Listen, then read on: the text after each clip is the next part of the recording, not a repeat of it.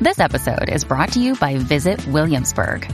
In Williamsburg, Virginia, there's never too much of a good thing. Whether you're a foodie, a golfer, a history buff, a shopaholic, an outdoor enthusiast, or a thrill seeker, you'll find what you came for here and more. So ask yourself, what is it you want? Discover Williamsburg and plan your trip at visitwilliamsburg.com.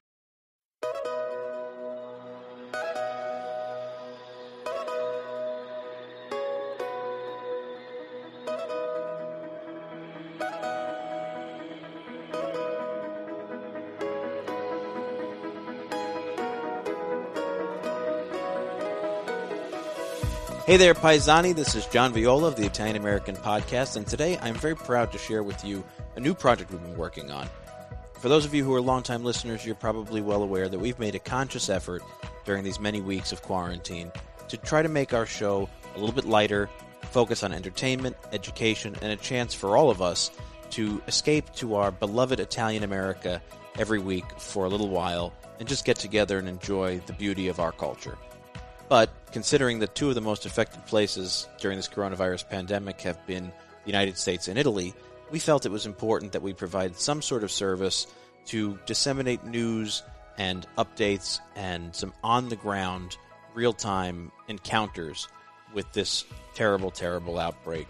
And so our co-host, Pat O'Boyle, the Wikipedia of Italian America, he has been working on this new show, which will air on Fridays, in which he'll conduct interviews with people both in Italy and in Italian America to get these inside looks at what we hope is the later phases of this global crisis.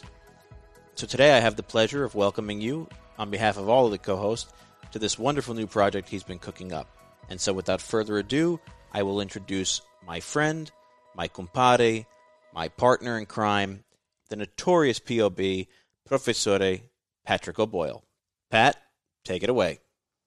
Thank you, John. To kind of reiterate and expand what John said is that when the virus hit, we knew that a lot of people were tuning in and being inundated and saturated with the stress and the negative vibes that have been coming from, just the fear of everything that's going on, that people didn't want to tune in to have another Italian American podcast, again, talking about the pandemic.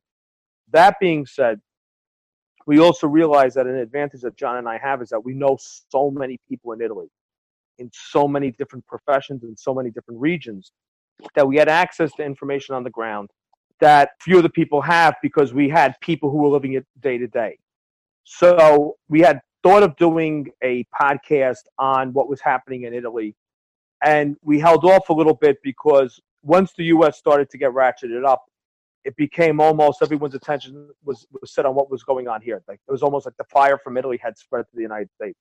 Now that Italy is opening up, we thought that it would be a good time to do a small limited series talking to people that we knew in Italy that would be able to give us a bird's eye view and an in-depth view of what's going on in Italy right now with the lockdown, what they experienced during the worst parts of the virus, what's going on now, and what they see happening in the future.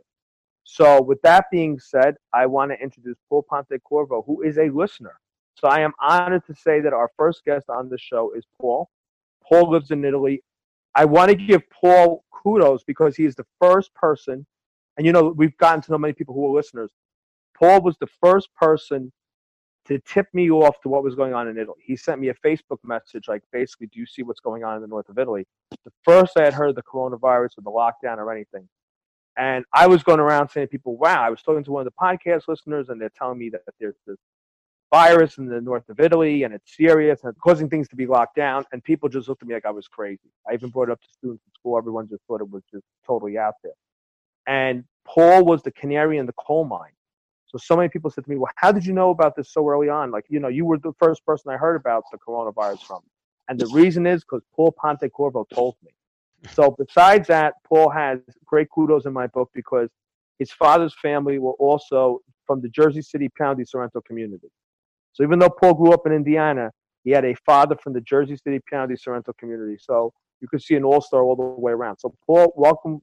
If you just want to maybe tell everybody out there who you are, your background, why you're an American living in Italy, and everything else you might feel might be relevant to the conversation. Okay, well, thank you very much for the introduction. So, as Pat said, I was raised in Indiana, and I had an opportunity at some point to go overseas. But in Indiana, of course, there weren't a lot of Italian enclaves like there were out east. So I lived in Fort Wayne, Indiana, and there were Italians there, but they weren't all living in one area. So I then had an opportunity to go overseas to work and spent some time working for a multinational in the UK.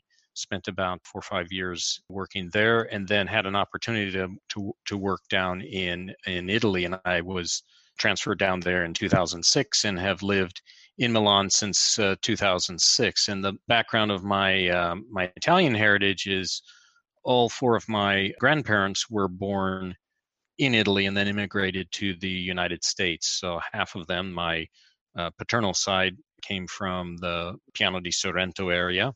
And then the other half on my maternal side came from a small town in Abruzzo called Fossa Cesia. So that's how I identify with the different regions in Italy.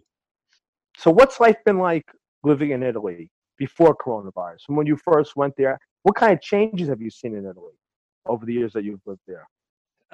Yeah, when I first got here, it was very, everything was very new. I was still learning the language. I still am learning the language, but it was a time period, I think, when, the economies were growing, not super fast, but at, pretty good rates. And it was a time where I think there was a lot of, hope to really, work the EU project as it were. It was a very kind of interesting time. From there, then, when we started to get into coronavirus, it was quite interesting to see reactions from different people and how things kind of progressed through these last few months. Let me ask you a question. You read American media. Do you think the American media was accurate about what was going on in the ground in Italy? I thought that they were fairly accurate. I didn't see like that they were trying to push it off as not an emergency. I mean, especially like into March when they started to see how fast this was growing, and then when on the 9th of March, when basically we shut down the whole country here, I think that kind of really got the attention of the American media. How did Italians handle the lockdown? It's interesting because on one hand I thought like people did pretty good. At the very beginning, there was this camaraderie and, trying to come together and, we're going to overcome this together. You also saw like there were some incidences where people were not following the rules. So they were going out, against the rules basically, and they were getting fined. And these are not insignificant fines either, because it's not like a parking ticket. It's actually like a criminal offense that they need to then litigate. But as time wore on, I think after about the first month, when people that hadn't gone to work, hadn't received a paycheck, had to start paying rent, then I think things started to get a little tense. And people then, I think, started to, really want to get out. So that's kind of how I saw things as they progressed. Because if you remember at the beginning, there were, people on balconies that were singing songs, trying to like band together. And that kind of faded after about 3 weeks or so. And kind of a more kind of like, wow, this is a very serious situation. How am I going to make rent? How am I going to get my kids schooled? All of these kind of other things really crept up, that it was going to be a long haul issue. Yeah, I mean, the beginning was all the andrà tutto bene, and you saw all the kind of like rah rah, we're going to survive it. And then just from an outsider walking in, it seemed like a month in, and all of a sudden the cheering stopped when people realized it wasn't just going to be a month-long shutdown. This was going to be a long haul, crippling scenario. Why do you think Lombardia got hit so hard? And even very densely populated areas like Campania and Naples did not get hit as hard as Lombardia did. I mean, I understand Molise, you have towns that are kind of scattered, and it's more, it's kind of like, I guess, what would you call it, the Wyoming of Italy, in the sense that it's kind of all spread out. But what do you think? Do you think that the South just knew what was coming and they were better prepared? They could handle it better? What do you see as why some parts of Italy got hit so tough and then other places were not hit as hard? probably the number one reason to explain the differences between how the North got hit and the South got hit, to me, was just how interconnected the industrial North was with international travel. And that was not only just to China, but, everywhere else. So there was so much more possibility for infection on these, people coming in and actually people leaving, and a lot of people in Italy that actually went to China to do business. So I thought that was probably more the stronger reason why there was a lot more up north than down south. What was your day-to-day life like at the worst part of the lockdown? And what is it like now? Yeah, so literally like for, I would say 60 days, I, stayed in my apartment in Milan. I didn't leave the house. The only time I left the house was for groceries or to take the garbage out or to pick up the mail. And that was literally it. And there were a couple of things that happened. I think this was on the 9th of March that, how like there's sometimes a photograph that really captures like, wow, I'm going to remember this image forever that stuck, about this crisis. It'll stick in my brain, forever. And it was the time that they had 15 military vehicles parked outside of the Bergamo hospital to take away the coffins because there were so many people that were passing away and the cemeteries were full and the crematoriums were full that those military vehicles had to take people outside of Lombardia. And that photo, I think, was so iconic that I think it will be burned in people's brains for a long time. So that was kind of at the height of it. You're just watching the numbers go up. You're seeing photos like that. You're wondering like, wow, are we ever going to hit a peak? And so it's a really kind of nerve-wracking climb up that curve.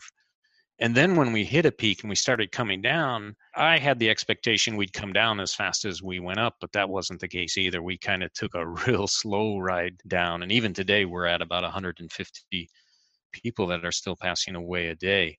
So that kind of describes from March through April, which, it was literally everyone was in their houses, everyone was working from their houses, those who could.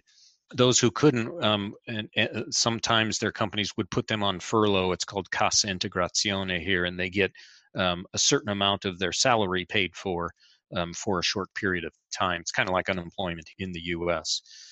And then in May, they started to loosen up the restrictions. So, in March and April, if you wanted to leave your house, you literally needed a form that said why you were leaving your house. Can you explain that form? Because I think it's so different to a concept of what Americans are used to.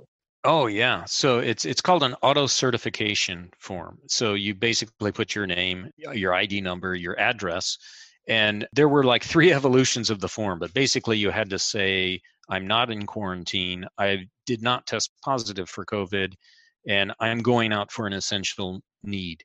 And those needs were, grocery, pharmacy, if you were an essential worker like a doctor or a nurse going somewhere.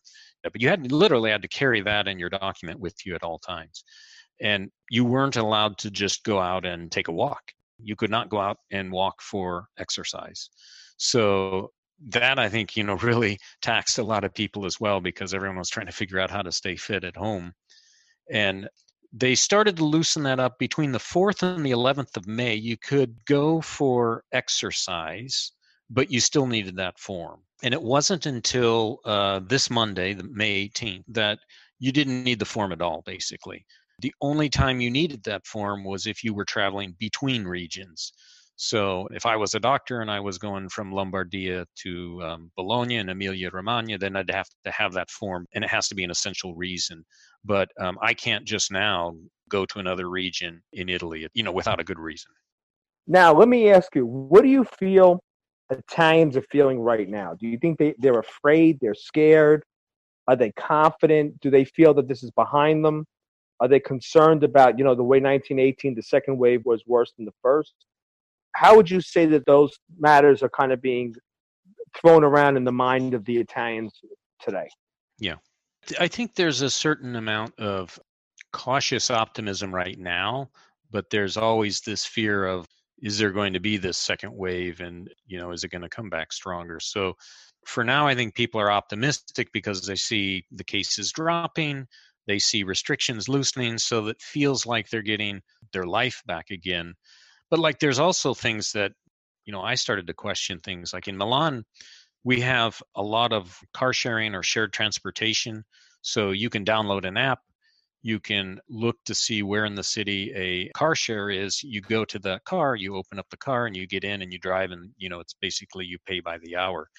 But now, I'm thinking, like, are people going to get in those cars, without sanitation? And we have a lot of like bike shares, scooter shares, things like that. So like simple things that you wouldn't even think about are really like people are rethinking how they have to live their lives. And for now, the schools are closed, but they're talking about in September opening them up. But then they showed like you have to do distancing. And I'm like, wow, I don't even think some of these schools have enough space to do distancing to keep the kids apart.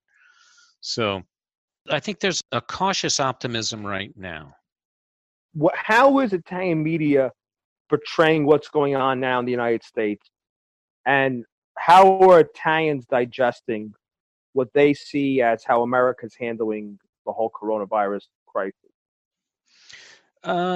You see mainly like headlines here. So you'll see, things about New York, or you might see the headlines about like the nursing home issue in New York. There were other shows that had some of the protesters up in Michigan. So things like that kind of come through.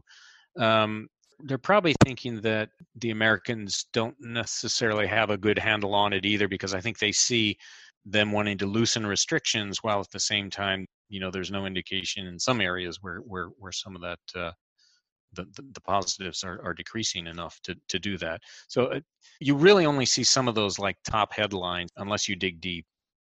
Now, let me ask you another question I think a lot of the people in the U.S. have.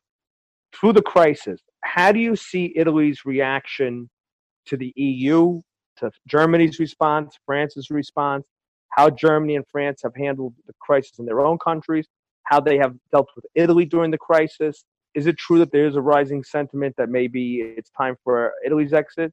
Do they look at Britain and Brexit and say maybe, we're better off without them, or really where were they in our hour of need? Yeah. If that is the case, do you think that's lasting? Do you think it's temporary and that's going to pass? Yeah. I wrote down some things that happened in March through May that I thought like were really kind of touch points in here. So like in early March, there was an issue of PPE material being blocked going into Italy. And this was, I think, in France and Germany, they were blocking it. Now, I don't know the exact reasons for it. And somehow I think it got resolved. But the optics of that looked really bad for the EU because, countries are supposed to be working together. So that was something that happened in early March. The second thing that happened was on the 12th of March, the EU handed down a ruling to Italy. Now, this is 3 days after Italy has basically shut their economy, that the Italian government was subsidizing Sardinian hotels for some reason, and that was illegal. Now, I don't know much about the case, but they gave this ruling which basically fined Italy and then gave them kind of a daily fine until it was paid. And that optic really looked bad, on a country that just shut down. Then on the 16th of March, China sent in about 30 doctors and nurses, I think, to help out in the Bergamo area. And on the 28th, Albania sent in a set of doctors and nurses. And then through the backdrop of that, then there was all this discussion about Corona bonds, which were supposed to spread the debt of the bailout across all the EU countries. Well, there was a lot of pushback on that. And, you saw some of the northern European countries that didn't want to participate in that. Now, I just saw where France and Germany have come up with some kind of a bailout that doesn't need to be paid back, but at the same time, like all of the 27, I think it is, countries now have to ratify this. So these were kind of like illuminating points that I thought like, wow, that there's kind of a shift here in the attitude. And sure enough, they put out a survey and it showed that there's been a 20% rise in people in Italy who want to withdraw from the EU. So it went from, I think, 29% to 49%. That's not quite at a tipping point. It's still below 50, but that's a significant rise in a very short period of time. There were some other questions that were asked, like, do you agree that the EU is meaningless? And 59% of the people said yes. And nearly half of the Italians kind of view Germany as an adversary, but they see China as an ally. So there's a pretty big shift in sentiment here in Italy. Is it going to be long lasting? I don't know. It depends on, how this shared debt gets resolved. I think that's going to be a key driver in which way the sentiment may go. Let's talk a little bit about China. So do you think that China has been able to handle its image in Italy against the backdrop of, the sentiments that the Chinese were not forthcoming, that the WHO was kind of, WHO was kind of playing ball with them, and the fact that had they been more forthcoming and had they been more honest in the beginning, that so many more lives could have been saved. Do you think that the gestures like sending doctors and nurses was enough to counteract that? In the mind of the Italians? Yes. Early on, I would say it helped a lot. But now I think there were some missteps on their part. One of which was when China was in all this crisis, there was a lot of PPE material that was donated from Italy to China. Then when things started to go the other way and there was a crisis in Italy, the word that I heard, now I need to go verify this, is that the PPE material was sold back to the Italians, even though they were donating it. So I think that was kind of a misstep, and there's a perception that, like, wow, we helped them out, but they didn't help us out. I think there's a growing sentiment that China hasn't taken responsibility fully in terms of either one, allowing investigators to come in so we can see the source of, how this virus jumped from an animal into a human, and whether they did enough at the start to really, inform all the other countries that this was a serious situation. Italy's portrayed so much in the media and intellectual publications as being the economic sick man of Europe. What the Ottoman Empire was on the eve of the First World War. In a governmental sense, Italy's now is in an economic sense.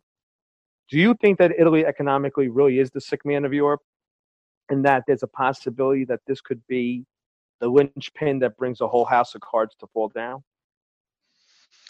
Ooh, that's a really tough question. I would say that there would have to be serious reforms, I think, both on the labor and the financial side to really kind of pull Italy back to where they're in an economy that can grow. Part of the issue is the banking system across the EU never got resolved after the 2008 crisis. So there's no pan-European bank. It's all banks within countries. And if banks want to kind of consolidate, they can't consolidate across borders, basically. So that's a huge issue of not being able to resolve, like, part of the EU. But as far as being the sick man, I think they're very sick right now in terms of the economy, certainly. Could it bring the whole EU down? Yeah, possibly, but I don't, Not to bring the EU down, do you think it could bring Italy down? Do you think it could crash the Italian economy? That this is the perfect storm of a country that's highly indebted, that's been in like almost perpetual recession for 20 years, that kind of has issues now with currency, because I guess in the old days they were able to deflate the currency. They can't now. Yeah. The fact that they rely so much on tourism, and even if they open up, after having 6 months of being displayed as a sanitary Armageddon, as a health crisis Armageddon around the world, people being afraid to go back. Do you think this is the linchpin that could crash the Italian economy? Well, I think definitely it's a pretty large shock right now, because you've shut the whole system down. Now you're trying to restart it, but you can't get all the pieces working all at once. So I think they're already going to be in a very deep recession, if not depression. I think it's very possible. One of the things they're trying to do is get tourism opened up as soon as possible. And they're trying to encourage a lot of the Italian families of, like, go on vacation, but try to go on vacation in Italy, because they want to keep the dollars moving inside of the economy. Do you think that a lot of people, because you are in Milan, you're in Lombardia, do you think that the same way they're having conversations in New York with telework and being able to work from home, that people in the U.S. maybe won't be moving back to big cities or won't be able to commute in? the people who live in the suburbs, instead of going into work every day in the office, might be able to work from home 3 days and go in 1 day or 2 days going forward. Do you see the same thing happening in Italy, where people they went down to their parents' house in Abruzzo? Can you see people working now in Abruzzo who had jobs in Milan and teleworking, working remotely from home? Do you see that as a new, and maybe cities like Milan are going to have a population drop, and maybe countryside and the South might have a little bit of a population boom from this? I definitely think that every company is now looking at, how many people do we really need in an office? And I think the possibilities now are wide open for them to really look and restructure their business. Now, does that mean you can be in one part of the country and not? It could be, but I'm not sure that Italy is ready for that. I think they would be ready, like if you did partial time in the office or you worked from home certain amount of time per day, but I'm not sure about like how that could work out in the future, like working way far from the center. I just don't know if that's going to be in the cards yet. Paul, it is an honor to have you on. When we brought you into the classroom, you were fantastic. My students appreciate so much when you visited us via Zoom to tell them what was going on in Italy. And that inspired me to bring you on to be on the maiden voyage of our updates from Italy, Italy reopening. And though we know each other via Facebook and via the podcast, hopefully when this all passes, we'll be able to meet in person. So again, on behalf of the entire team, thank you very much. And our door is always open. Please come in for a cup of coffee. We'd love to have you back on. So thank you very much. Well, thank you very much. I'm very honored to be on, and the invitation is two-way, so when you guys come to Italy, be it in Milan or Abruzzo, let me know. And we all know that you're a man of a brilliant mind because you have Piano di Sorrento DNA. So from one kind of taste to another, you could see that it's a genetic thing. So thank you very much from one Baisan to another. Thank you very much, and okay. Until we meet again, thank you. Thank you.